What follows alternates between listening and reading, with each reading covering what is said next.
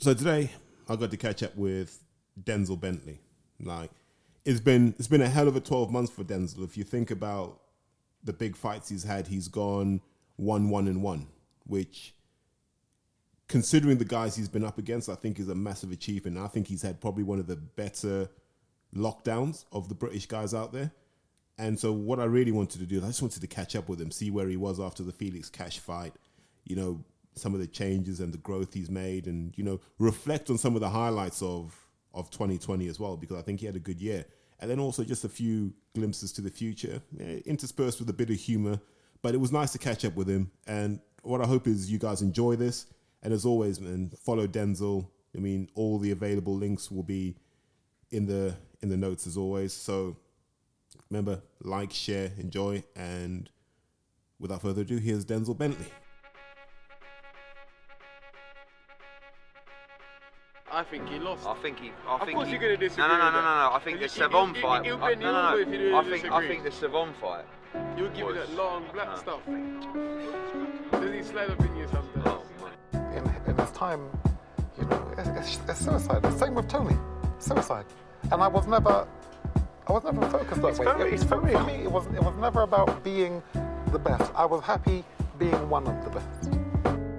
I got robbed of a gold medal in the Olympics, which really basically me off.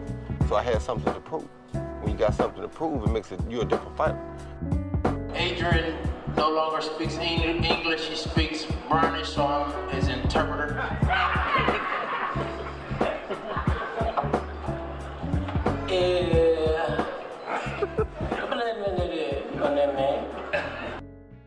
Right, Denzel. Yep. Felix Cash.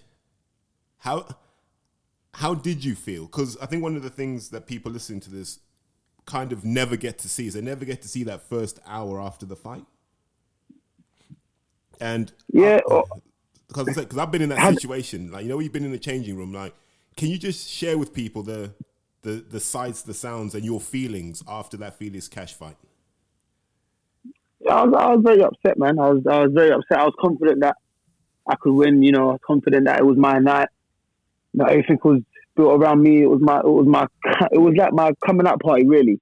And I fucked it up, innit? So I was pissed about that. I'm still pissed about it now, but I just have to get on with it, try and get back and move on forward and still, do the things that I believe I can do in this game.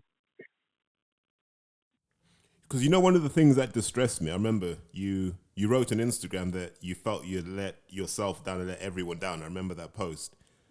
Yeah. And I remember thinking, you really haven't let yourself down. And, because you and I speak, obviously, outside of, like, a podcast, we speak. And I'd always had that feeling that the Felix Cash fight was the wrong one, not because you weren't good enough, but, and we'll talk about this later, but I'd seen the Ghana Instagram post, and I just thought, might need something to shake the cobwebs off first. Sometimes you just need that little bit of a shock to the system to go, oh, okay, I'm back now. And I kind of felt that, like, Felix Cash is a guy that doesn't leave the gym. So it wasn't even that he was better. He just had more miles on him heading into that fight. So I looked at that and I went, this might be the best thing for him, because there's always a good time and a bad time to take a loss. And I thought this one, like, no one's going to begrudge you that. And correct me if I'm wrong on this, I thought social media was very pro Denzel after that fight, which was really good.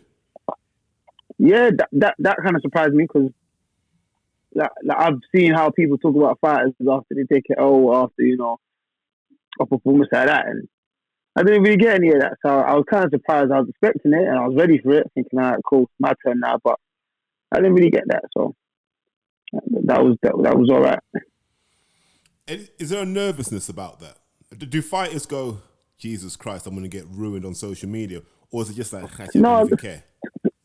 No, not me. For me, it's like I don't really care for it, because before the fight, I was getting written off anyway. I was like, all right, I was getting written anyway before the fight by quite a few people. Like, you're going to get smashed, you're not tight, you're going to get this, you're going to get that.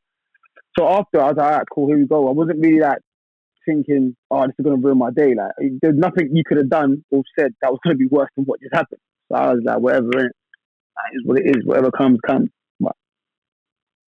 obviously it didn't.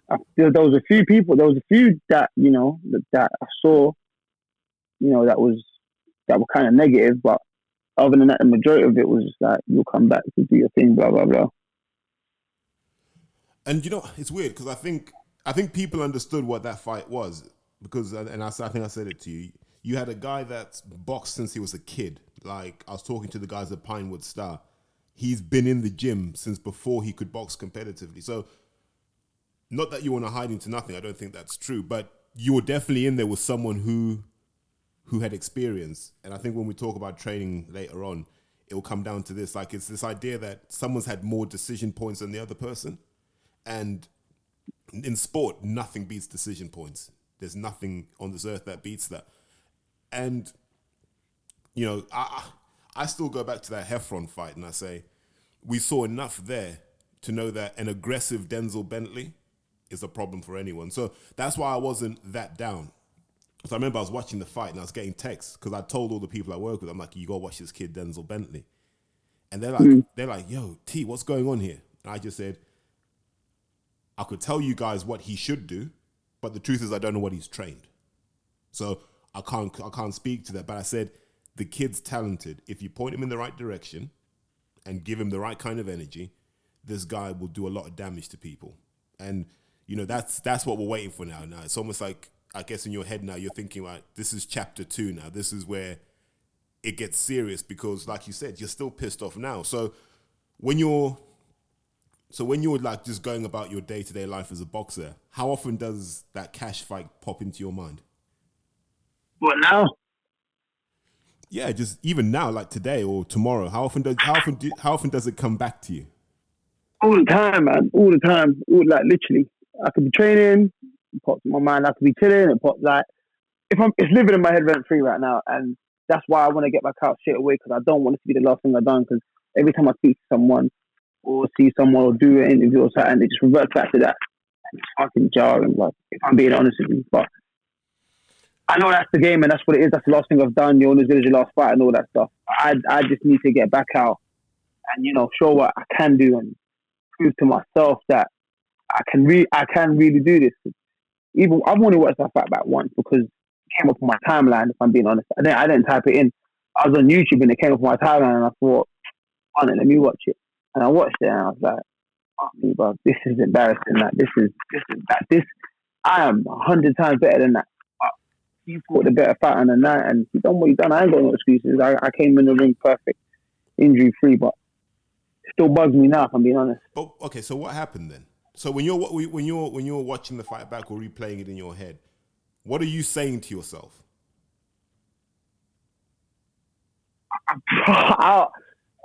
So many different things. Like at times I was better off just fucking standing there and having the tear up, and whoever goes first. At least would have been the better fight for everyone to watch. But it's like I came out trying to move and box, and then frustrate him and push on later in the later rounds. But in my mind, I'm thinking, you know what? Maybe I should have just pushed him back. I should have stood my ground. Like the second Heffron fight, really. But I came out thinking, obviously the game plan was to move and frustrate him because we know what he's like. We know that once he starts missing and don't get his way, he starts getting frustrated and doing some wild things and making mistakes.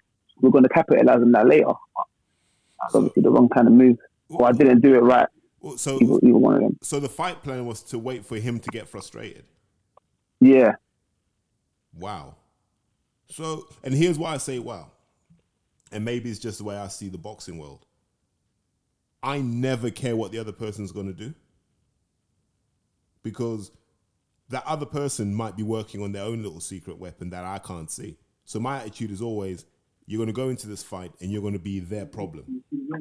Yeah? You're going to force them to go, I wasn't expecting this. It's almost like, the second Heffron fight, that's what you did. Because there was a quote from Mark Heffron, and it bugs me, even more than me watching the Felix Cash fight. There's a quote from Mark Heffron that really bugged me. Denzel can't change. Denzel's a runner, man. He needs to make sure he's got his Asics running trainers on because he's going to be doing some running. You know when Heffron called you a runner? Yeah, that bugged me as well. Yeah. I was like, hold on.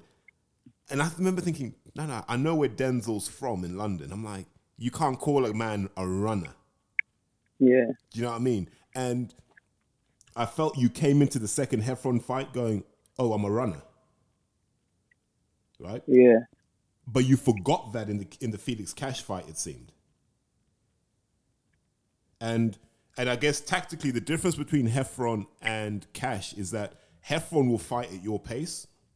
Like, whoever he's in the ring with, he fights at their pace. Whereas Felix Cash just comes like, he's like, listen, I only have one gear. I'm going to let it go. If it's good enough, it's good enough. If it's not, it's not. And in those situations, if you just stand in the middle of the ring, just, that basic, just two hands up and go, okay, you keep doing that. I've got forearms and I've got shoulders that can take this. And then you start going, okay, now I'm going to start moving and sliding. When you've emptied his tank. It's those little things, but you and I have talked about this before. That's what experience is. Experience is knowing the right decisions to make at the important times. Because it is, man. Because sometimes I think when you box, and you will speak. I mean, you'll speak this in reference to the Cash fight, but sometimes when you box and it doesn't go your way, there's no worse feeling. Listen, I've been slapped about enough times because I didn't have a plan B, and I was like, this is a really hard way to learn how to have plan A and plan B. And I remember at the time Mick Carney at the lodge just going, when are you going to learn how to box properly? And I was like, yeah, you're right. I need to really educate myself on how this thing really works. Because as weird as it sounds, then there's a theory to a lot of this stuff that they never really talk about, to be honest, because a lot of guys don't know it. I mean, all they know is bag work, pad work, and do a circuit. Like, even at the elite level. Yeah. So, in your head, do you feel that you will see Felix Cash again?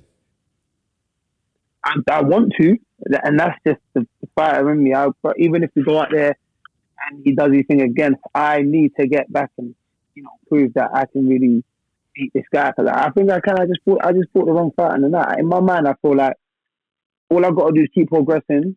He's going to keep doing these things. He's going to keep progressing as well. So it's just down to me to get to that world level, and hopefully we can meet again at world level at some point, because he's not going to hang around domestically for too long. He's won the Commonwealth and the British. So he wins the European, then he's done with domestic level.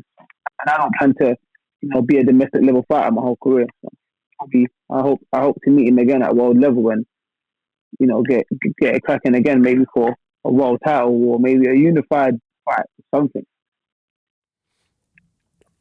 So, because what normally happens after these sorts of situations, you know this, right?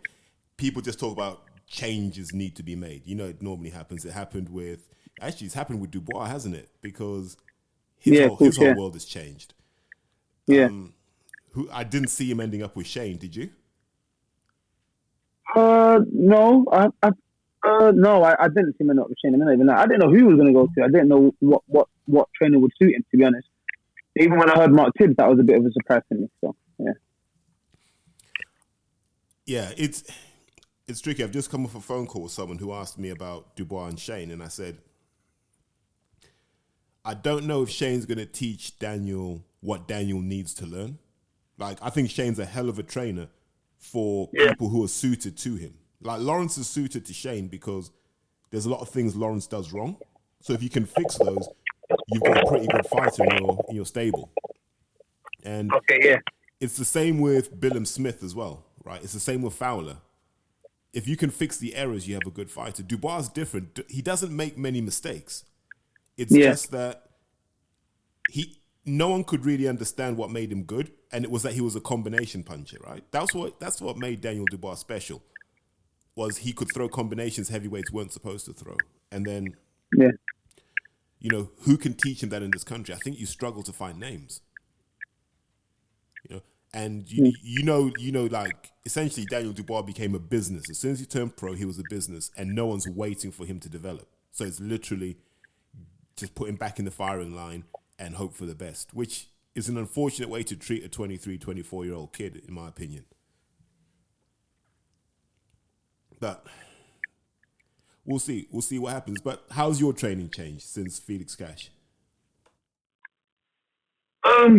Like you said, we speak, quite a lot of this anyway.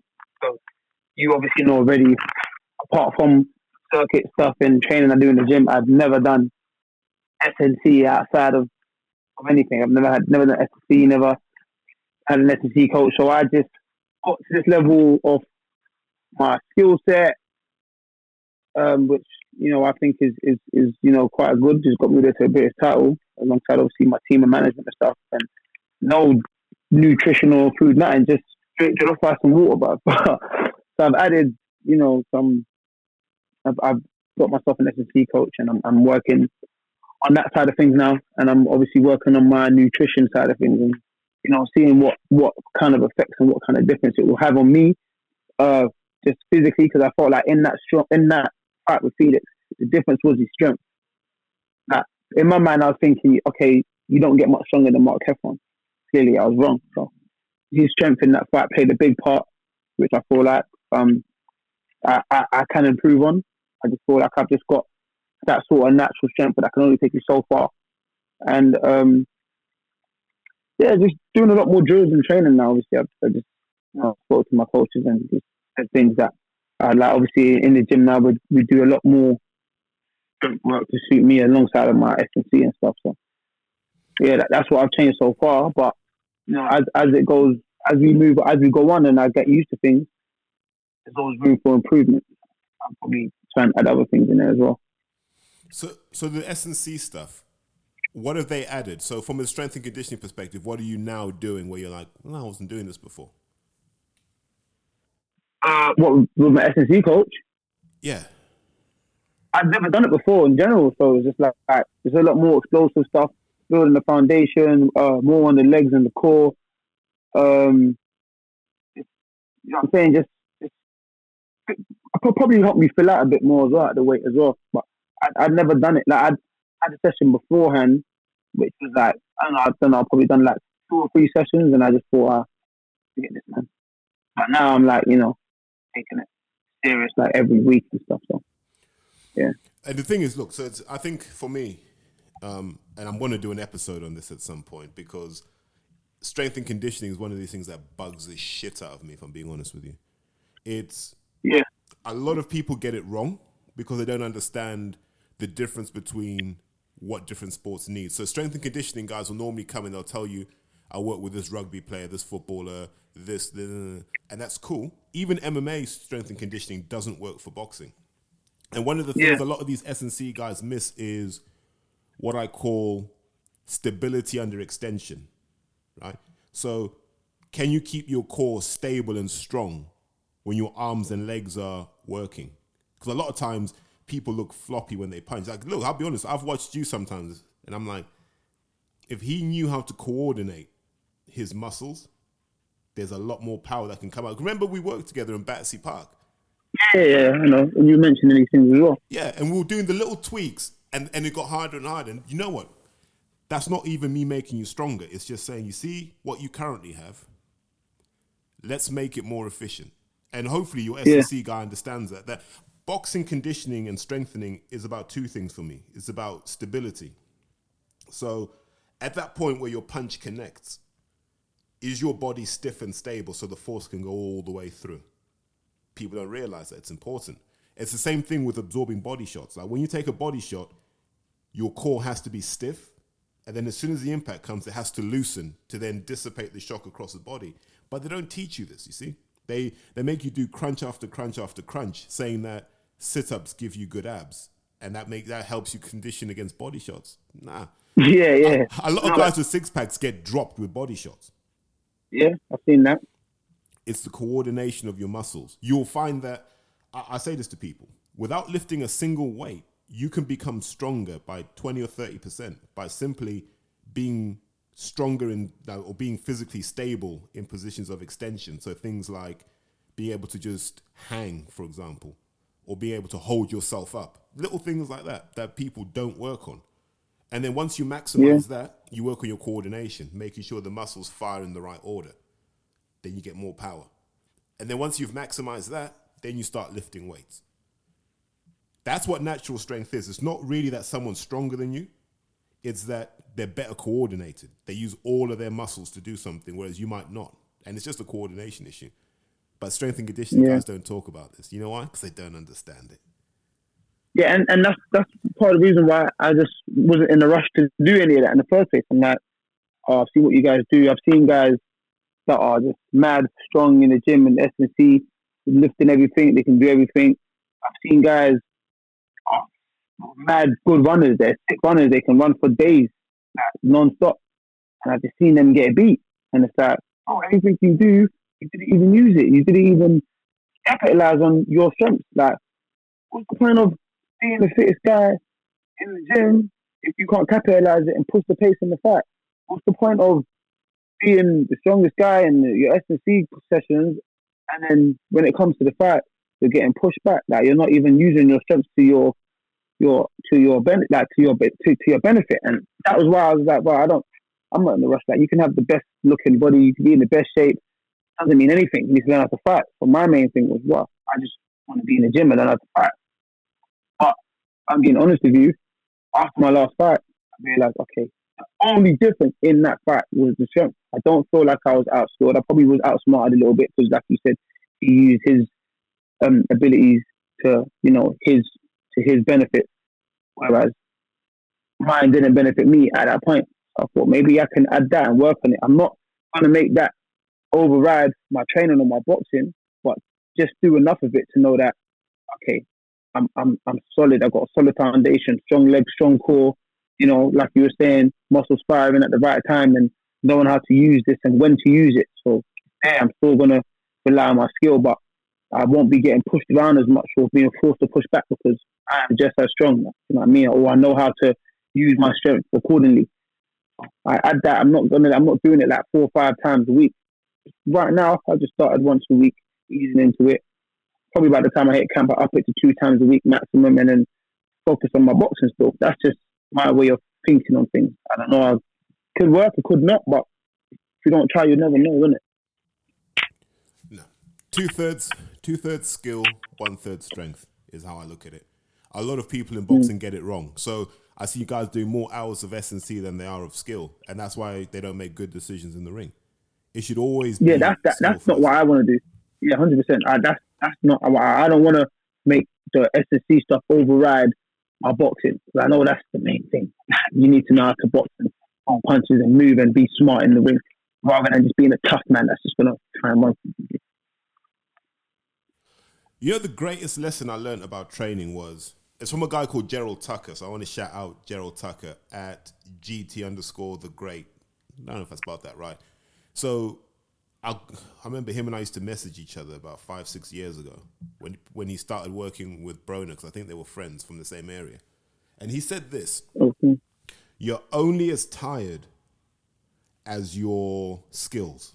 So he was saying, and I think I said the same thing to Dan Aziz, when a fight's easy, you never get tired, right? So Denzel, if I put you in with a novice and I say you got to do 8 rounds with this novice, you're not going to be tired. Yeah. Because there's nothing he can do that you haven't seen. So you're like, nah, this is all right. This was easy work, right? I put you in with Triple G and say you got 8 rounds to do. You're a bit like, do I really want to do 8? And then after 2, you're like, this is hard. Why? Because he's making you make decisions you didn't even know you had to make. And people don't realize that. So when people talk about so-and-so's physically fit, most boxers have the same level of fitness, right? If I'm being honest with you. It's just about who's using more of their energy to think and who's using more of their energy to act. You know, this is for me, that's the most important part of a boxer's conditioning. I don't want you to think about stuff in the ring. You know, it should all be automatic. Everything should be automatic so that you're able to think about the strategy. Where am I in the fight? Do I feel he's tiring? You know, when you're asking questions that aren't to do with the here and now, you're like, is he tiring? What am I seeing here? Am I seeing him weaken? What am I feeling? Yeah. And you can have those conversations. Like, do you remember when you'd watch Peak Mayweather and he'd be sat in the corner, he'd be saying to Roger, I'm going to get him now. Yeah. He's soft. Yeah. And that makes you realize he's already thinking 3 or 4 rounds ahead. And you're like, how good do you have to be that you can do that and you're not even blowing? And that should be the target. When I speak to young fighters, I say, if you're not in that position, you're doing boxing all wrong. Because otherwise, and I'll ask you this once again about not even, let's park that. Even in the Heffron fight, there were times where you have to be honest and say, you were dealing with a crisis. Yeah, you were firefighting instead of going, oh, okay, I know I can stop this nonsense now. Let me just calm him down. The first fight? Yeah, the first one. Yeah, they decided, here's where I can calm him down. Because I remember watching that. Where I was on holiday when I was watching that. And I was like, I just wish he'd use the uppercut to calm this guy down. Because Heffron does all that bouncing around and all that head movement, but he always ends up back in the middle. And I was like, Denzel, just throw the uppercut in the middle. You will stop him right there and there. And it's those things. Yeah. So you almost have to, and we've talked about that, haven't we? In your head, you've got to be able to say priorities for Denzel Bentley. Number one, be the best decision maker in my weight class in this country. Be the best decision maker. Number two, be the most skillful. Number three, be the strongest. Number four, be the fittest. You can switch the other two around if you want, but the best decision makers have the longest careers. That's the key thing. And people, there'll be people listening going, how do you learn to make better decisions in boxing? Any which way. So one of the things I found interesting, I learned this from, I think I read a Malcolm Gladwell book about this. When they were teaching doctors how to spot cancer, you normally had what they normally used to do was just do it on a patient by patient basis, right? Yeah. Yeah, so a patient comes in, you look, okay, guys, based on this scan, do you believe that this woman has cancer, yes or no? Right? That's how you do it.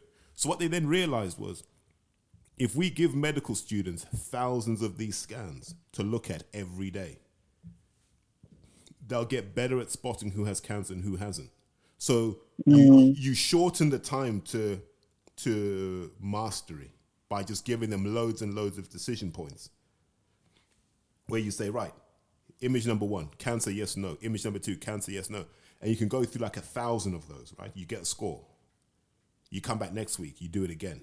Your score improves. And then eventually you become really proficient at doing it so that when you are in hospital and the pressure's on, you don't doubt yourself. You're not second guessing yourself. Yeah, so you've been there. And so I remember when I started training people in boxing, my challenge was actually, how do I get someone to that point in boxing? And people used to think I was crazy. I remember we used to do restarts over and over again.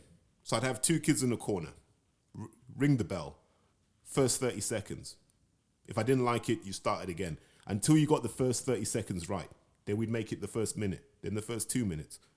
And then they learned how to exist in each round because you challenge them. Like, because a lot of people get to the center of the ring and they start fucking about, like, I don't know what to do, right? You make them do it 15 or 20 times. By the 20th time, they've just come, step, dip, right hand. Or they've thought of something to do. And that can change the whole psychology of a fight. You hit someone within 5 seconds pretty hard, man. You might dominate the rest of the fight just based on that. Yeah. But a lot of people aren't working on that. They work on this idea that if they give you everything they know, you'll be a champion. And it's not true. You know what I mean? I can give you everything I know, but I still need you to figure it out and make it your own.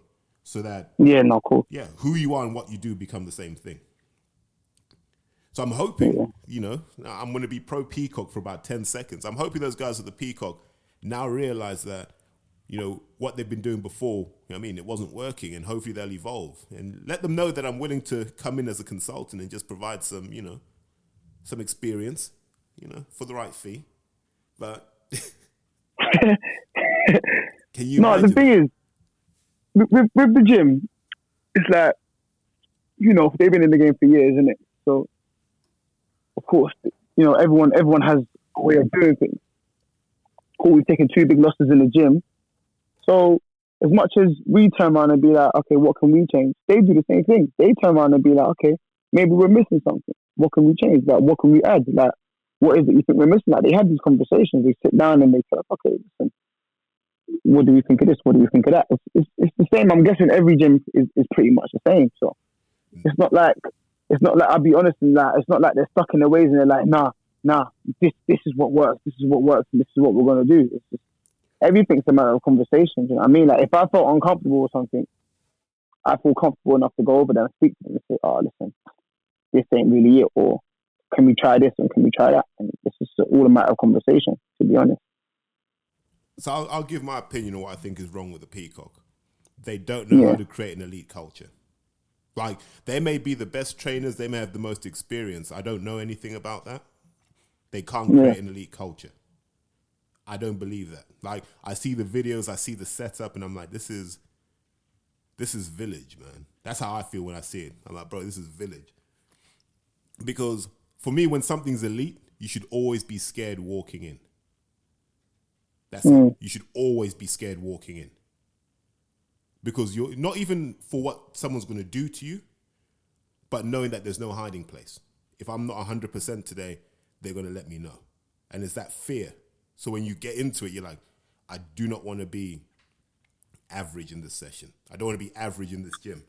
And sometimes I think people get away with being average in the Peacock because they don't know what an elite culture looks like. You know? And that's... Yeah, because... But I hear you, I hear what you're saying. Because I remember when I was a kid, I wasn't even a kid, I was like 21 though. And I used to play for a rugby team called Rotherham. And at the time, they were in the top league in the country. And I'd basically, imagine this then, I'd gone from playing with a bunch of farmers and builders as a kid, right? And all they wanted to do was drink beer on a Saturday. That's why they played. And then I suddenly started like training with these guys and they're like, you're 2 kilos overweight. And I'm like, oh shit. Or your 1600 meter time is like 5 seconds slower than last week. And you were always under pressure to be better. You couldn't drop the ball. You couldn't miss a tackle. And I was like, why are they always getting on at me? Until I realized that everyone else was held to the same standard. And then I was like, okay, this is what happens when you move up a few levels. And so like, even now when I train, like zero tolerance for anything that's not perfect, because that's what Golovkin's doing. That's what Charlo's doing. You know, I bet any money, Denzel, you and Jamal Charlo spend the same amount of time training in terms of hours, right? Same amount of time. Do you think you're getting as much out of it as he is? That's a good question. I don't know. Obviously, he's at the top, the highest level. So obviously, if I have to guess, I'd probably say I'm not. But at the end of the day, I don't see what he does. But that is a good point. I haven't thought about things like that. But I hear you. But I don't know, man. I don't know. It's not something I can necessarily agree or agree with or disagree with. It's just stuff like I know. You know, I've been at the Peacock gym ever since I've been pro. Only gym I've been to, so I know that's the way. You know, things are done in that gym, and it's got me to this level so far. So I know you're not telling me to, but I'm not then going to turn around and, you know, blame the team for one loss. It's like fighters do. Some fighters, they take a loss and, you know, they're like, oh, I need to change everything. And it's like, maybe you felt that way before and this was your excuse. If that's not the case, it's like, you can't just blame, you know, a loss on everyone else but yourself. You have to accept some fault and take some responsibility for that loss, even if you know, your team do have something to do with it. You have to take, you know, some sort of responsibility for it. That's the only way you get better, in my opinion. So, like, for example, probably going off topic here, but for example, the Robbie Davis Jr., where, you know, his corner told him, don't switch. And he didn't switch. And he ended up losing. Now, he's got two options. He can go off and blame his team and say, oh, it was you that's fault, I'm leaving. Or he can accept responsibility, because he could have just been like, if I did switch and ended up knocking this guy out, my corner's not going to then say to me, you didn't listen to me. That's not good enough. You won the fight. Sometimes you've got to make decisions on your own, in the ring and outside the ring. That's the position I'm in now. I feel like even at the Peacock, as good as the training is and everything that's going on, and, you know, all the teaching I'm getting, I'm still, you know, I still have to be able to make decisions myself. Come back to your point, be the best decision maker. I still got to be able to make decisions inside the ring and outside the ring and what's going to benefit me in boxing. At the end of the day, they're there to help me. And it's down to me to execute whatever they're teaching me. So if I'm going in the ring and I can't make a move unless I'm being told to do the move I'm making, then that's my fault. That makes sense. No, you're spot on. But you do realize Robbie Davis Jr. was done with Dominic straight after that fight. Oh, I know that. He had to have. Yeah. Even he didn't have to say that. I knew that. Yeah. I knew that. But that I don't want to call out coaches or anything. But for me personally, that was bad advice. I don't know if they have a different relationship in it, but for Robbie Davis Jr. and I think he's a sick fighter. I think Robbie Davis Jr. I think he can do it all. I think he switches well. He goes backwards well. He goes forward well. But it's just how to execute on the night. But I feel like he could have just been like, no, I'm switching that. This isn't comfortable, and switched himself. And if he had success, his corner can't tell him, what are you doing? You're having success. Sometimes your corner need to pick up off what you're doing too. In my opinion, if you're doing something and it's working, your corner needs to pick up. Okay, yeah, cool, keep doing that, but change it a little bit. Do this more, do that more. And he just chose to just not act on his own, his own tuition, his own brain. He just chose to do what he was being told to do when he should have been able to think for himself, and they shouldn't have asked to switch. He should have just been like, you're just comfortable, I'm switching. And seen what would happen from then, because either way, he still lost. If you switched and had a bit of success, no one would have been complaining. Bro, he looked distressed. Like I haven't seen that in the pros before, where someone looks like, yo, you guys are trying to get me killed here. I was watching it. I've seen it in the amateurs. In the amateurs, you'll see a kid panic because he's in there with someone who's good. But here, I was like, wow, Dominic, you're really going to keep forcing this guy after he's panicking. Like, just let him do his thing for a round, if nothing else, man. Let him be happy in the ring. And Dominic was like, shut up. Yeah. It's just like, I'm the coach, you do what I say. I was like, wow. But I think Joe Gallagher kind of broke it down and made a good point. I still don't think that was a good thing to do, but I think Joe Gallagher made a point. He tweeted it. He said the reason why Dominic Ingle wanted what's his name, Robbie Davis Jr. to stay Southall, because the guy had a good backhand, and when Robbie Davis is in the orthodox stance, his lead hand is low, so that guy would have kept landing the backhand. But it didn't make a difference anyway. He should, yeah. But I think that was the reason why he said it, because he didn't want to get knocked out. But okay, I don't know. But if Robbie Davis Jr.'s got his hand low, right? He's been in the game long enough that he will know that, yo, I've got my hand low. I'm at risk of X, Y, Z. Yeah, of course, yeah. I thought that was a textbook case of how not to run a corner. Because I'm like, well, what was the fight plan? Was the fight plan stay one stance whole fight? If it was, why didn't Robbie Davis Jr. say, I can't do this? That's what I don't understand. Like, you can't start panicking. And that's what I was worried about, is that he was just panicking, going, right, I just need to revert back to what I know. Because maybe he didn't trust Dominic. Because that's what that felt like. It's like, yo, I don't trust the stuff you're telling me right now. Because the ring looks different. Sometimes the ring just looks different. Yeah. Yeah, so you're like, oh, well, what am I doing here? And I felt for him. But it comes back to this point, man. Every boxer is responsible for their own career. Like, I do not blame a corner for a loss. I do not blame a manager. I'd say, listen, the boxer pays for these services. He pays for a manager. He pays for a trainer. If you're not getting out of it what you need, you're supposed to say, listen, why wasn't I getting out of it what I need? So to come back to that question I asked you earlier, if you're doing the same number of hours as Jermell Charlo, why is he getting more out of it? That's what I'd always be thinking this. Hi, I'm Denzel Bentley. I train for 12 hours a week to be the best boxer in the world. And then I'd look at those 12 hours and I'd go, could I have got more out of those 12 hours? If so, how? And then I'd be challenging the people around me to say, listen, we can do more. Why aren't we doing more?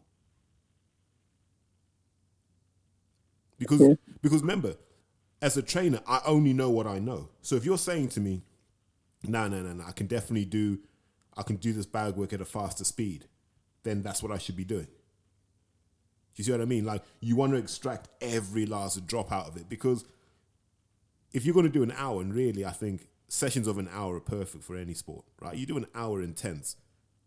It doesn't, whether you go 90% or 105%, man, you're still going to feel it the same way. So you have to make sure that you're getting that development. Otherwise, you become like these guys, like these Hosea Burtons that never really break through because they never maximize the hours that they spend in the gym.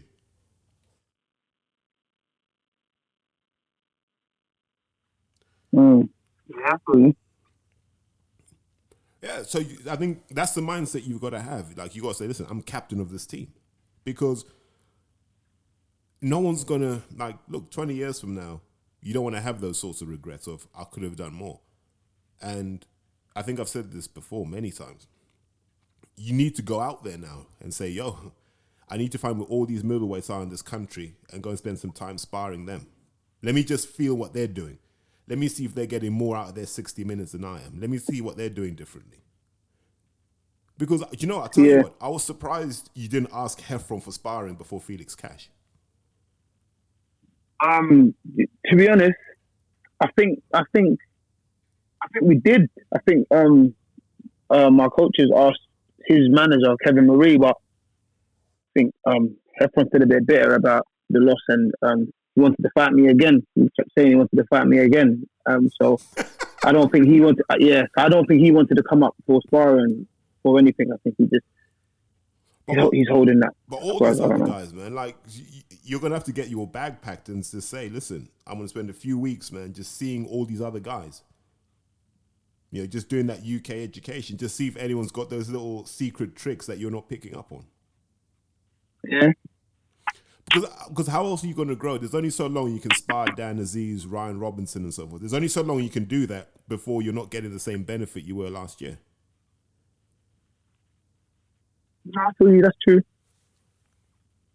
Yeah, look, man, you guys had Thingy come down, man. Yeah, Dexter come down. Like, Dexter had to come down and feel the force. With what? Dexter had to come down with what? He had to come down and feel the force, man. Like, you know. Yeah. Yeah, because he got comfortable in Liverpool. So he was like, yeah, let me go down there and see what they're about. Yeah. Dexter, I like his whole demeanour about the sport. He was willing. He just came out there and said, yeah, but come on, spend in the week. I want some work.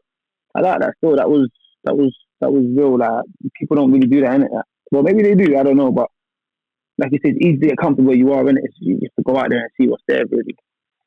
But he went out to spar as well. Obviously from Liverpool, but still, he was getting around to get work. And see, I respect that mindset because you're acquiring knowledge, right? You're acquiring knowledge, and yes, you've got one team and one set of trainers who you're loyal to, and that's right. But you can now go around and be like, oh, listen, I went up to Blackpool, I sparred this kid, and they were doing this mad exercise. Let's try it to see if it works. If it doesn't work, bin it. If it does, you go, oh, okay. Now everyone in the gym's better off for it. Do you see what I mean? Yeah, no, definitely, 100%. I agree with that. Yeah, and not enough people do that. Like, look, I think I said something similar to Dan Aziz, but Dan needs to stop going away sparring, man. He's just ending careers. Do you know what I mean? Put hands on Groves. Groves' arm was hanging off. Went to Darren Till. Darren Till's chin was never the same. Dan's doing a lot of damage. Is that all the work of Dan Aziz? Jeez. Listen, yeah. People are just blacklisting Dan. Like, nah, don't let him near your fighters. And you know, Dan would just look at you like, nah, I wasn't even going that hard. You're like, yeah, all right, mate. Isn't it? Dan's the actor, man. Dan's the biggest actor. He's the biggest actor. Nah, but he's a good guy, man. Like, God bless him. Because 100%. But he always acts like he don't hurt you. Yeah, I promised him and I said, look, we're going to do a proper session, because he's always like, why don't you ever train me, Tel? Why don't I get any of this wisdom? I'm like, you know what? You're right, man. Let me get my act together, then we're going to do it properly. Like, you know. Yeah. Yeah, man. Just share some of the wisdom. But yeah, so look, you know, and there'll be other boxers listening to this, and I just say to people, you've got to do what's best for your career. Don't be loyal to anybody. I promise to God, loyalty is what's killed a lot of careers, because it's a fiction. Like, what are you being loyal to? Do you know what I mean? You're being loyal to something that ain't helping you sometimes. Like, I remember, like, when someone asked me about Dubois going to the Peacock, and I said, I didn't even say whether the Peacock's good or bad. It's not my place to say so. It was me saying, Daniel Dubois needs to be in an environment where he's not the best guy in the gym. When Daniel Dubois got someone to chase, he's a different animal. Once he gets to be the main guy, that doesn't motivate him. Like if you put him in a camp with Joshua Fury or Wilder, you'd see a different version of Daniel Dubois. He'd be a savage because there's something to go after. Yeah. But when you're the main guy and people are coming to you for sparring, it doesn't bring the best out of him. And I think that's probably what caught him against Joe Joyce, was he just got comfortable being the main guy. So let's see what happens when he goes to Shane's and you've got two 2016 Olympians in the gym who can look and go, you never got to our level in the amateurs, so have some respect. And we'll see what he does in that situation. But now that stuff's important. That's fair. And obviously they got a world champion there, Lawrence, now as well. So yeah, so he's got a target now. It's like, yo, you got a WBO belt. I need one of those too. You know. But like I said, I don't even think that's a Peacock thing. I think that's a Daniel thing, where he needs to be around someone who's better than he is. Yeah. But I think a lot of people do. You need that guy that's better, and they show you what they do. You go, oh, okay, cool. That's why, you know what I mean, it would be good for you to get out to the States and go, actually, let me see what these Charlos are doing. You know, let me see why these Americans seem to be different to us. What is it they're actually doing? Because you might come back and go, they're not doing anything I haven't seen before. Yeah. I see. Yeah, but that's all on you though. Like no one else is going to do that for you. Yeah. Because I don't know, people will listen to this and go, "Oh my God, you know, he's so hard on Denzel." But one thing I will say is, you probably had one of the better lockdowns in terms of a career moving forward. If you think, because we did one about a year ago, right? Yeah. Yeah, and it was all hopes and dreams. And remember, we were talking about Linus. That was the fight we were talking about. And now we're a year down the line, and you've dealt with Heffron twice, and you've been in the ring with Felix Cash. For me, that's a hell of a year. Like in terms of progression and getting to a certain level, man. Like, you know, sometimes you got to stop and go, mate, congratulations, because that's a year of taking risks where a lot of people played it safe. You didn't play it safe over the last 12 months. You did the lockdown correctly, in my opinion. Yeah. But you know me, really. That's always my thing. I'm not like, I get it cool. There's a business side and there's ways to, you know, swerve guys about looking like you're ducking and making money. But bro, like I don't want to start bringing it to where I'm from and all that stuff. But in honesty, where I'm from, you don't do that. That's not a thing. Like I wouldn't feel, you know, like I deserved anything if I tried to swerve around things to, you know, make life easier for myself. I want it that way. So when I do come out on top, it feels that much better. Like it feels real, it's sweeter. It's like I really deserve this. I didn't win this off no bum. I didn't win this off. I beat guys that were more experienced than me, amateur and professional. I put in the work to do it. I didn't do the way everyone else is going. Let's go international and try and get a world back. I'm going through the middle of the whole. I'm saying I'm going. I would have to put. I'm going through the trenches to get there. Really. But obviously, it didn't work out for me. But we still go in it. Just that one fight, of course. It is what it is. I've accepted it. I know what I've done. I know what I feel like I need to improve on. But as time goes on and you know, I start feeling certain types of way about things, there's more things I'll add, more things I take out, or whatever it may be to try and get better. But my thing is, I'm always trying to progress, no matter what. Cool. Can't lie, that last fight, it had me on the ropes for a little bit. I was thinking, shit, fucking hell, man, like, how do I get back from this? But now I'm back in the gym. It's like, okay, I can see a little bit of light at the end of the tunnel now. So I've got to keep pushing to get back with a comeback fight and then get straight back in there for something, you know, something worth my time. Like, I'm in the gym training hard. I don't want to just be fighting guys. I'm gonna just turn over easily. Like, that just feels like I'm faking my career, in my opinion. But some people might say you may have to do that. That's the business. You know what I mean? Like, No, that's the right thing to do. So I always say you should always have a stabilization fight, right? So let's say you work on some new stuff now. You go, actually, here's what I learned from the Felix Cash fight. You want a stabilization fight that says, well, actually, I know I can do this now before you kick on. Because if you go from hard fight to hard fight to hard fight, you never get a chance to build. No, of course, yeah. So you have to invest, man. You have to invest in in those fights. And no one ever has hard fights continuously because you can't. Like, your body wouldn't sustain it for a start. But secondly, you'd just be the same guy you were a year ago. If you look at Lawrence or Cody, right? Remember, like the first 6 or 7 fights of his career were hard, right?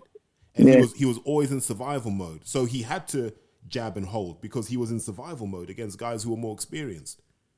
And what happened? People were like, nah, he's boring, he's this, he's that. And then he had a couple of easy fights where he could work on stuff. And now he starts to knock people out because he had to demonstrate that he could do it when the lights were on. Yeah. So you have to know when to push and you have to know when to hold. And it's just being smart about those things. Because I was going to ask you, man, are you going to try and get in on this Canelo sparring if he fights Caleb Plant? I'd love to, man. I'd love to. I don't even want no payment. Just take me out there. I'll pay for all my own shit. Yeah. Let's go, man. I'd love to. Someone in Frank's organization must know how to get hold of Canelo. That's what I'd be doing. In your position now, I'd be saying, listen, if you're going to fight Caleb Plant, you need someone who likes to move around the ring and work off the jab, someone who can switch, this, that, and the other, and someone who can crack. And I'd just be putting my name in the ring, and you might get that call. Yeah, that's the pain. I probably could ask for that. Yeah, I would. I'd be saying, listen, someone get me in position to spar Canelo, because the worst they can say is no, or they might say, maybe next time. Yeah. Yeah. But I would. I'd be like, yes, Jesus, yeah. Yeah, that's a good shout. So I've always just tried to tweet him in Spanish and that, but I think your way might work. Yeah. And also, remember how boxing works. We all know someone who knows someone who knows someone. So you will get there eventually. Yeah. Plus, I think those guys speak English, man. I think they just pretend. They hide behind that Spanish thing. I think they're okay with English. No, definitely okay with English. Yeah, 100% is okay with English. Yeah. But let's talk about something happier, man. I still want to talk about your trip to Ghana. How long were you out there for? I was out there for 2 months, man. 7 weeks, just under, Yeah, that. I think we said it at the time. That's the best tour the British title's ever been on. No one's done it better. No one has done it better. That belt got everywhere. Apart from I never got to see the belt. Oh, snap, you didn't. I didn't see you in it. Nah, it's fine. I'm going to call Felix up, man. Like, you know. Now, that Ghana trip looked good. Like, I think I said it to you at the time, right? That picture of you, Isaac, and Josh, I thought, yeah. I mean, like, that's what South London can produce. Yeah. That's a powerful image. Yeah. Like, I think in the years to come, that picture there, that'll be an important picture. Yeah. But why did it take so long to get that picture together? Because I kept seeing all 3 of you. Right? I'm like, hold on. You guys are in the same country. And then I'm like, are you guys in the same city? And I was like, how are you guys not meeting up if you're in the same city? Yeah, because you shouted me. I remember you shouted me. But you know, it was, I was there for long, innit? So I was in my family's hometown for a bit, Kumasi, before we went to Accra, which is the capital. So I was out there. And when I went out there, I found out Isaac was out there. So my cousin tried to make us meet up and stuff. But he was up north meeting his family. Because that's where they're from. So he was like, when he gets down to Accra, he'll shout me. I was like, okay, cool. So by the time you shouted me, we weren't in the same city at that point. Because when he was in Accra, I was in Kumasi. Then when I was in Accra, he was up north. Like in the Volta region where he's from, where his dad's from and that. And obviously I think Josh was up there as well. So when he came down, then he shouted me saying, yeah, I'm about, let's link up. So then I was like, okay, cool. Linked him up. I put some food in there. And then he's like, he's training the next day. I'm like, I'm coming. I ain't trained all since I've been out here. I'm coming. I got all my stuff, but I ain't trained. So went out there, went to train with him, and then Josh was there. Because Josh had come back from some trip that he went on. And he kept training the next day as well. And obviously one of Isaac's boys were there, David, who I'm cool with now as well. Then we were all just training. I was like, oh yeah, let's get a picture, man. So we were in the same place, but we weren't in the same place. But as soon as we all were in the same place at the same time, we linked up. So who was heavier, you or Isaac? Isaac looked heavy, innit? Isaac looked like a light heavyweight, man. He looked heavy. Stocky guy. What? And, you know, because I always forget how short he is, right? And I'm like, man, how are you gonna make super bantam? Yeah, that's the thing. He looks so stuffy. You think, how you make him bantam? But he's short. Hey, you're gonna go out and see him because is he still training with Barry Hunter? Training with Barry Hunter, yeah. Go out there. If you can get out there, get out there. That's a shout. I'll shout him still. Remember that's like I always remember Barry Hunter for like the Lamont Peterson story. Remember Lamont Peterson, and his brother, and like Barry took them in when they were homeless. Yeah, man, definitely get out there because that's a decent gym because they got Barry. They used to have Mike Stafford there. They've got Patrice Harris. It's a pretty strong team there. You wouldn't be wasting your time heading out to I think it's the Bald Eagle. That's what they call it, like the Headbangers gym. Headbangers, yeah.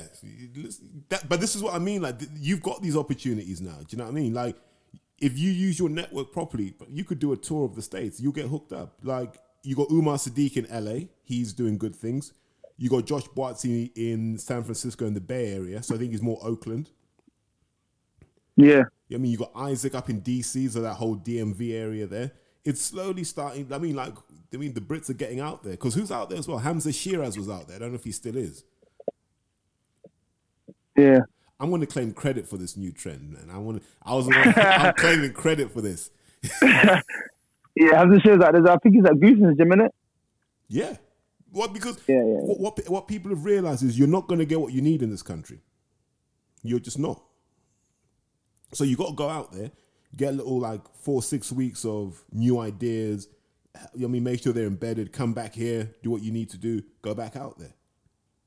And I wish British trainers would do that because everyone thinks they know enough. Mate, fought for West Ham 10 years, man and boy.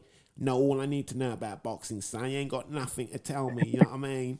Yeah, my old man get me the gym and that. Yeah. And I'm like, fucking hell, you ain't got a fucking clue about where boxing's at right now. A lot of these guys don't know where boxing's at.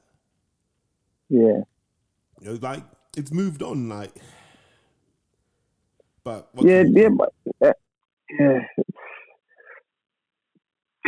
that's the thing. Like you said, it's moved on and things change and you got to get with the times. But at the end of the day, like you said, every fighter's in charge of their own career. You can't blame anything. Can't blame anything on anyone. And that's what I'm not trying to do. I'm not trying to blame anything to anyone. It's just I'm taking full responsibility in it. So, because I'll tell you what, when I first started getting plugged into this pro thing, the biggest thing that blew me away was how little effort some of these trainers put into training guys. And I was like, is this easy?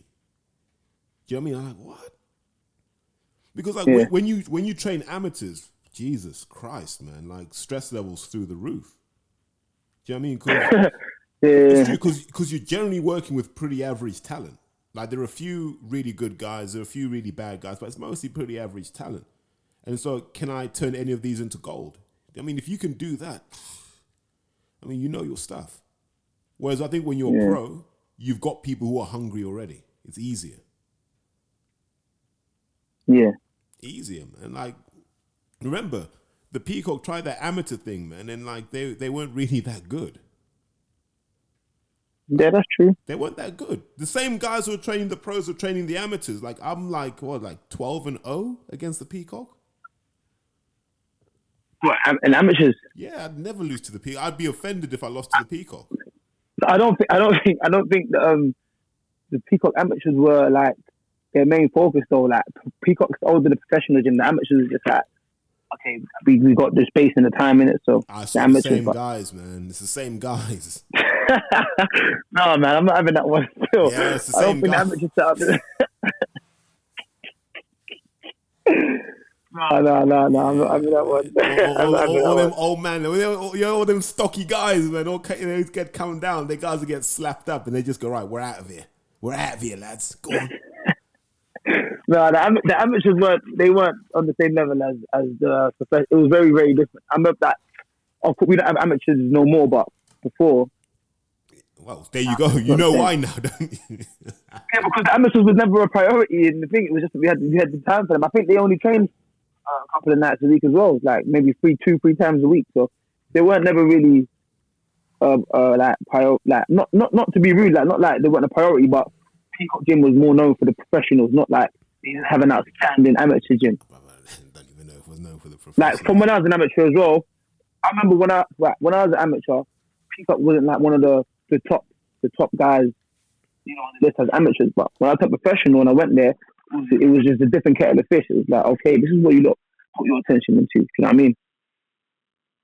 Nah, obviously, you obviously see it differently, but that's how I feel about it. 12-0, man. Like, I'm happy with that. I'm like, yeah, never in my life, man. If I'd lost to the Peacock, I'd have handed my badge back. Like, yo, I'm done with this shit. No, I'm not having. I think the professionals is very, very, very different to the amateurs. I'd run over. Give me professionals. I'll go weight class for weight class with everything in the Peacock, and I won't lose a single fight. Nah, I am confident on that. I won't lose a single fight. There's some solid fighters from the Peacock. Who? Let's just do back. Who? Cannon Town Peacock. Cannon Town Peacock, yeah? Cool. Okay. Heavyweights, you got Dan. Gone. Light heavyweights, you got Ant. You got Dan Aziz. Okay. Yeah, hey, listen. I got the antidote for Dan Aziz. He knows that, man. I you know. I got that. He knows that. Okay, for Andre Sterling, you know, his last fight against Dan weren't the best, but Andre Sterling with the right guidance would have been a problem. Well, thank you. You see that you're saying the thing I'm trying to say.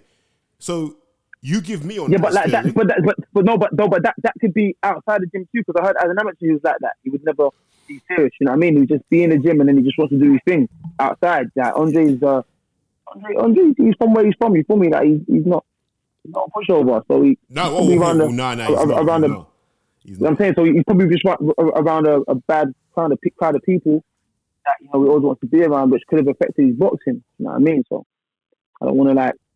Listen, man. If I was ever in trouble, things, but yeah, you know what I mean. If I was ever in trouble and I saw Andre next to me, I'd feel all right immediately. I'd be like, okay, I'm all right. Exactly. You know what I mean? Yeah. So it could all be that. So.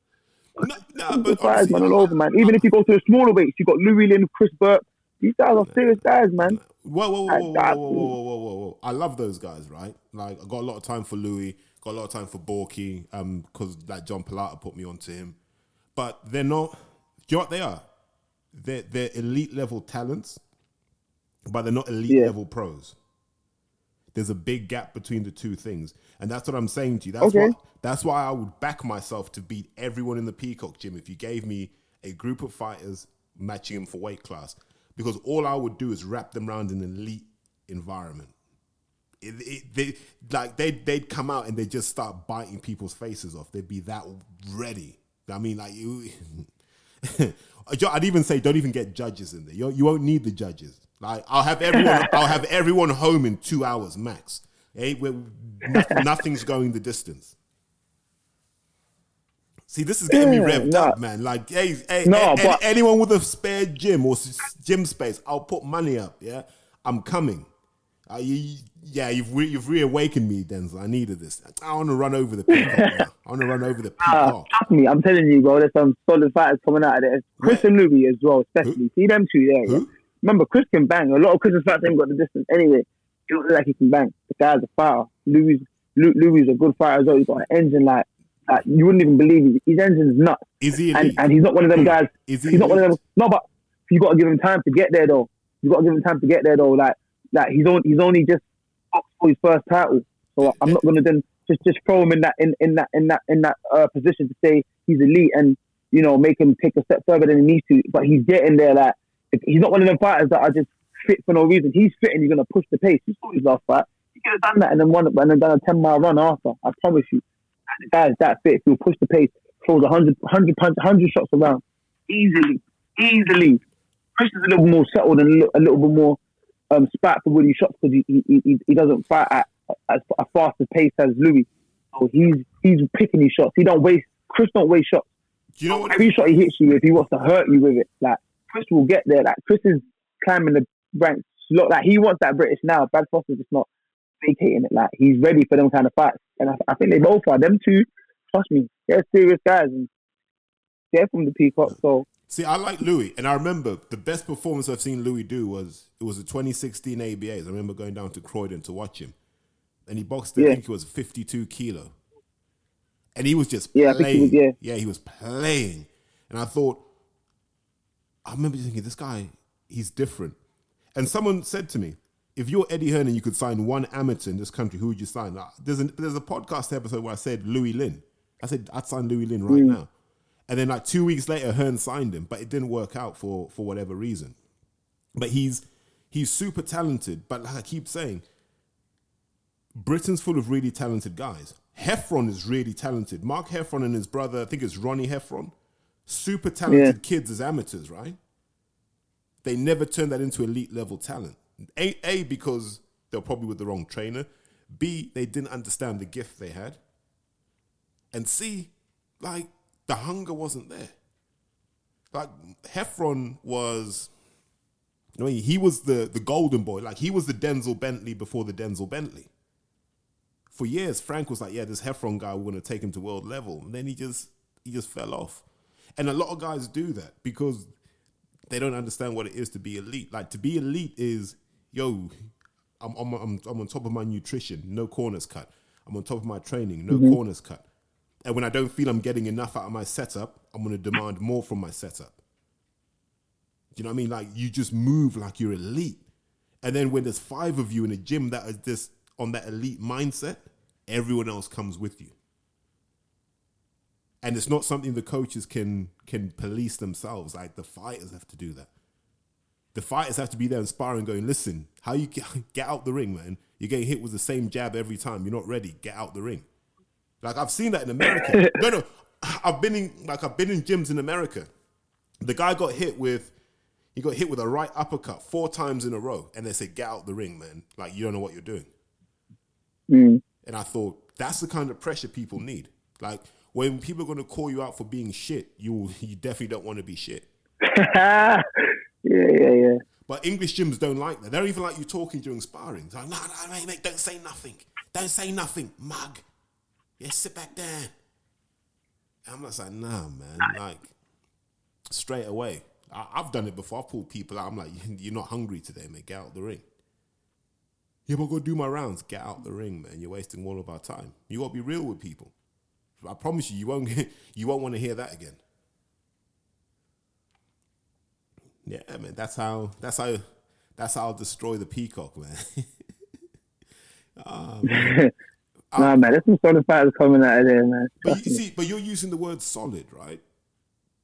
But I mean, good, very talented, talented, solid fighters. I want to hear elite. Say the word elite. Yeah, but no one there. They will be elite, but no one there is boxed at that level. That not even me. So I can't just say the word elite fighters. When you say elite fighters, you know what I'm talking about. I'm talking about world level fighters. Mm-hmm.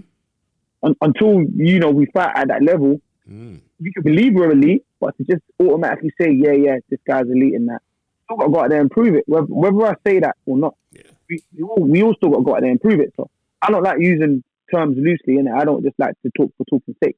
I think, the names I've named, everyone in the gym, that's really about it, is going to get to that level. But right now, we ain't. We're working towards it. Like, I've got a lot to work on with myself to get back to where I was before I can even think about moving on to, that kind of level and talk about elite. I believe I will be elite and I can be elite. I've got an elite level mindset, but I need to go out there and prove that I am what I say I am, or I am what I think I am. You know what I mean? So I'm not just going to start throwing out words just to make me feel good. You see, and once you do your British tour, and you see all these other guys in these gyms, you'll come back and you'll look at the guys around you differently. Because, like, for example, I'll go down to Bristol and I'll have a look in the Empire. And there's a kid there, I'll be like, oh, he looks good. 2 years later, nothing, right? Or, as has happened before, I'll go to Manchester, I'll pop into, certain gyms like Collarhurst and Moston, just have a little look. Oh, my God, these guys look amazing. And then you see them fight competitively, like, ugh. And I think just like having toured around and seen all these different gyms, everyone looks good in their gym because remember, your gym is set up for you to look good. Yeah? You're always going to look good in your own gym because like it's set up for you. You can do everything in there. That's why it's always interesting when people face each other. And then I think, honestly, just pack your bag, pack your gloves, go on tour. Because people would love to have you in their gym. They'd be like, yeah. Well, we've got Denzel, future world champion. I don't call you former British, by the way. I always call you future world champion. You need to change your bio on Instagram, by the way. Yeah, I respect it. I appreciate that love, bro. No, it's true though. Self-talk, man. You know, if you're writing former British, nah, bro. Future world champion should be your description. You know what I mean? Because there's a psychological principle called anchoring. Wherever you put something, it doesn't deviate too far from that. So like let's say I'm selling a car. If I tell you this car is worth $5,000, you might say, nah, bro, I'll pay 4 for it. And I'll go, okay, I'll take 4, but the car's only worth 2. You see what I mean? So if you're saying former British champ, man, like, you know what I mean? You're letting people know that, he was British champ, but he lost. Nah, you're the future world champion. That's it. Yeah. That's the difference between being good and being elite. No stones left unturned.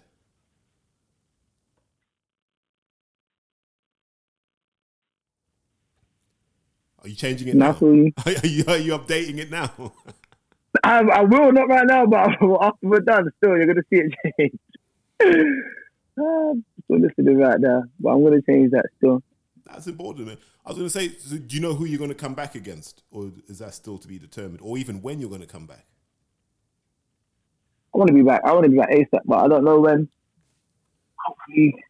Hopefully July, man. Obviously, 28 days out and all that stuff. I didn't spar on that, so. Get back to sparring, still drilling stuff, so hopefully July, man. But I've been told that, we'll try to get back out twice before the end of the year, so. Yeah. Hopefully July, then I can just, do my thing, because I do want to go out there and not see what's there, but obviously I spoke to Josh. He said, well, listen, you're free to come anytime to train with me and stuff, so probably go out there, spend a bit of time there. Not too long because I want to get back and fight, but I just want to have a fight before I do that. So, yeah, listen, take as long as you need out there, man. Remember, these are your investment years. Like, there's going to come a point where you won't be able to do any of this, so you just want to invest, and all the knowledge and contacts you can soak up, do that. It's like I'm seeing Chris Kongo in Vegas now, and Chris is just trying to beef up his address book. He's just trying to meet people, arrange stuff, whatever he can arrange. I know he's trying to get into spar Floyd. Like, he's like, yo, can I get some work with Floyd? Oh, I swear. Yeah, no. So I put him in like a couple of little intros I know in Vegas. Hopefully that works out for him. But he's out there just, you know what I mean? Because he realizes, man, like what we've got in Britain is cool, but it's tiny and it is being exposed, man. Like, look, we're just losing to Mexicans. These Mexicans are coming over with jet lag and beating us, man. He said with jet lag. No, Mexicans are different, but yeah, I feel you though. I feel you. But it's like I said, I want to wrap this up because otherwise we'll be talking for 3 or 4 hours. But I think for me the important thing is you've had a hell of a 12 months, man. It's been ups, it's been downs, but I think it's all the right sort of experience to build a platform on. And I think like we've discussed, man, the path to greatness is pretty simple, but it's going to ask a lot of you. If you see what I mean. Yeah, no, definitely, I'll get you. Yeah, but the most important thing in all of this, then, never get comfortable. Yeah, no, definitely. Yeah. Never get comfortable, never let it feel like a routine, because that's when you should start to worry. Yeah. Yeah, I feel you. Actually, on another one, man, actually 2 things we didn't touch on, which I think we should. Number 1, kudos on donating part of your purse to the St. Vincent appeal, man. Like, you know what I mean? Like sometimes, oh, yeah. Because sometimes we can forget about these things, but there's still like real life consequences to that. So, I mean, I always like to see people take leadership in situations like that, which was good. Yeah. And then also, weren't you the first boxer to take a knee? In the UK, yeah. Yeah. In the UK, yeah. Was there any backlash over that, or people just like, okay, cool? I see a few comments, but nothing mad, like nothing big, like nothing like that went, over the top. I just see a few people just talking, cool, I'm not watching you again, and blah blah blah, all them type of comments. Yeah. yeah, don't watch it, innit? I'm not doing it for you to watch me. So, yeah. Yeah, but you did it at the right time. Like, I was watching the football. You know when I see them do it now, and I'm like, yeah, okay, cool, man. We did this last year, man. We're like, what's our next step now? Do you know what I mean? Yeah. No, definitely, yeah, definitely. Because now I'm getting frustrated the same way those white football hooligans did, where they're like, oh, mate, this is a bit much now. You know when they started going mad? They're like, mate, come on, man. Like, how many times we got to see this? And I was like, at first I was like, what do you mean? And then they said, all right, mate, we get the point, right?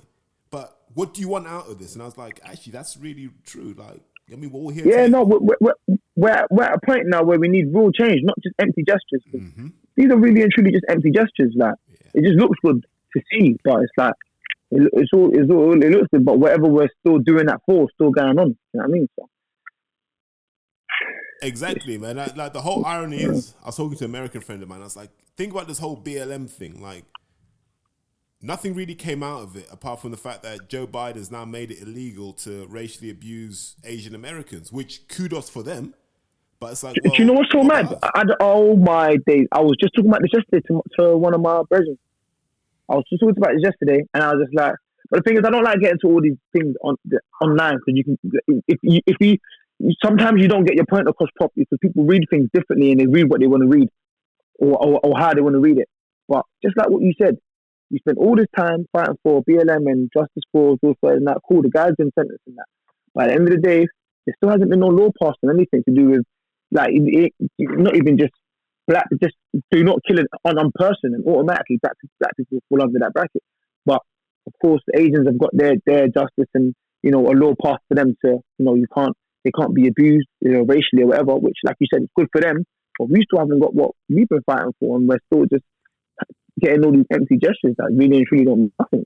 Listen, man, all these people grifting now, using that BLM money for their own youth groups and community groups, and they're paying themselves $250,000 a year in a salary. And you're like, what? Ooh, that's crazy. But they're grifting so hard. That's crazy. This, man. It's embarrassing. Mad.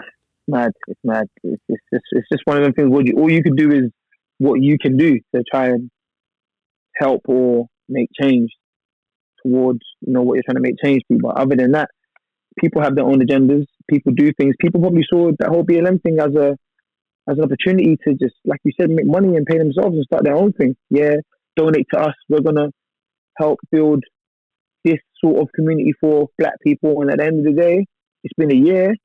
Everyone has donated, not just the government. I ain't seen nothing from people that people have been donated to.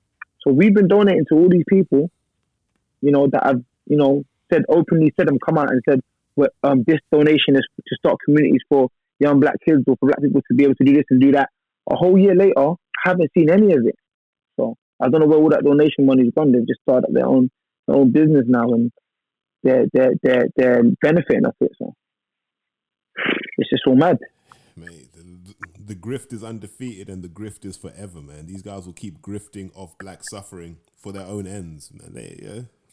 I don't know. But you're right. All you can ever do in life is do what you believe in and push for the change you want. Yeah, literally. And the change, and that's my thing. That's what. Sorry, go on. I was gonna say, then the change we want is Denzel Bentley as world champion. Listen, that's what we need. That's 100% happening. That's put that on everything. I promise. I swear, that's happening. Bro. And we also need another rule that you can do no more IFL interviews unless I'm present. You got to be present then. The shows are back, so I know you be there. Yeah, exactly. Official spokesman. You're going to be like, what's his name? Brock Lesnar in the wrestling. Like, he doesn't talk, and I just do all the talking. Yeah. Oh, that's funny. No. Yeah, we need another one of those, though. that one blew up definitely. That was funny. Yeah, I don't know if Coogan likes me enough to do that, but we'll make it happen. Because you're always making trouble on Twitter, that's why. Nah, I'm not, man. I don't like people that make stuff up, man. Be honest. Like, he tried to say stuff like he doesn't listen to these shows. I'm like, bro, there's no shame in saying you listen, because if you think about it, if Coogan's a boxing fan, you can't watch IFL videos because you made them, right? So why are you going to watch it again? You're not. So what are you going to fill your time with? You got to fill your time with something. Oh, fair enough. I hear you. Yeah, I get that. Man. Like, I mean, they all say they don't listen, and then I say something about them, and they phone me. I'm like, but I thought you didn't listen. And they try and lie and go, my mate told me about it. I'm like, I doubt you have conversations about me with your friends. Right? I'm not that important. Yeah.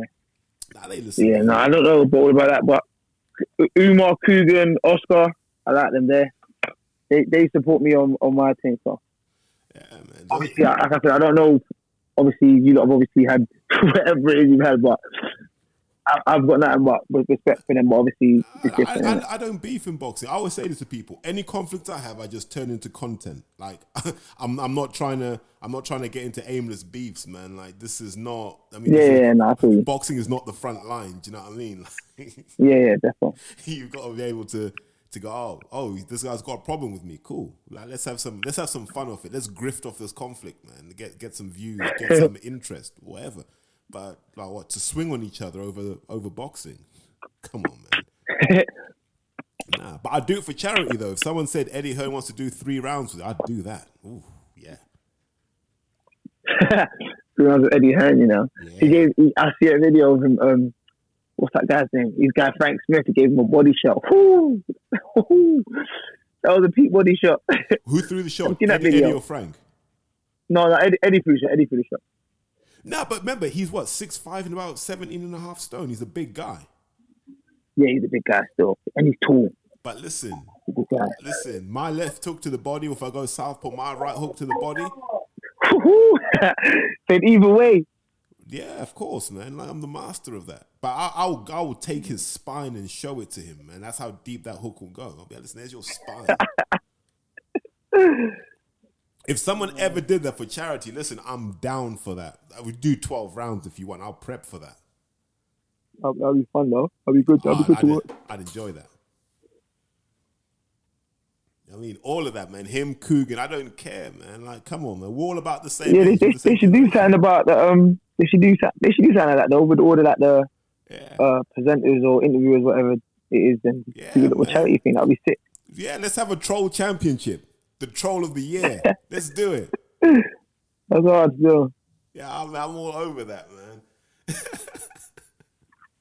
All right, look, let's wrap it up, man. Like, listen, thank you for your time. Like, this has been a good discussion, actually. Yeah. But like I said, mate, I still believe you're going to get to the top.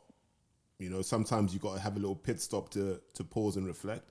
But the important thing, Dennis, as you already know, is you got to turn this pain and this emotion into progress. That's all it can be. You got to use it to drive you forward. When you're tired, when you want to eat those extra calories, you just remember what it felt like. Do you know what I mean? Yeah. And then the rest will take care of itself. Yeah, definitely. Thanks for your time. I appreciate this. Yeah, man. I appreciate it, man. Love, bro. All right, take care. No, I really enjoyed that. And the one thing I took away from that was Denzel's very human about the process you go through in boxing. I thought he shone light upon some of the emotional turmoil. You can still see the Felix Cash fight burns inside of him. And so you can only hope that he uses that to fuel him onto greater excellence. And as we discussed, a boxer's career is in the sole custody of the boxer themselves. So it's up to them as to whether they really want to excel and be amazing or if they're happy where they are. And I think it'll be good to catch up with Denzel in a few months' time and just to see where he's at. You know, has he exorcised the ghosts of Felix Cash or do they still burn brightly in him? But no, hope you guys enjoyed it. And as always, you know, like, share, and comment, the usual things. Take care.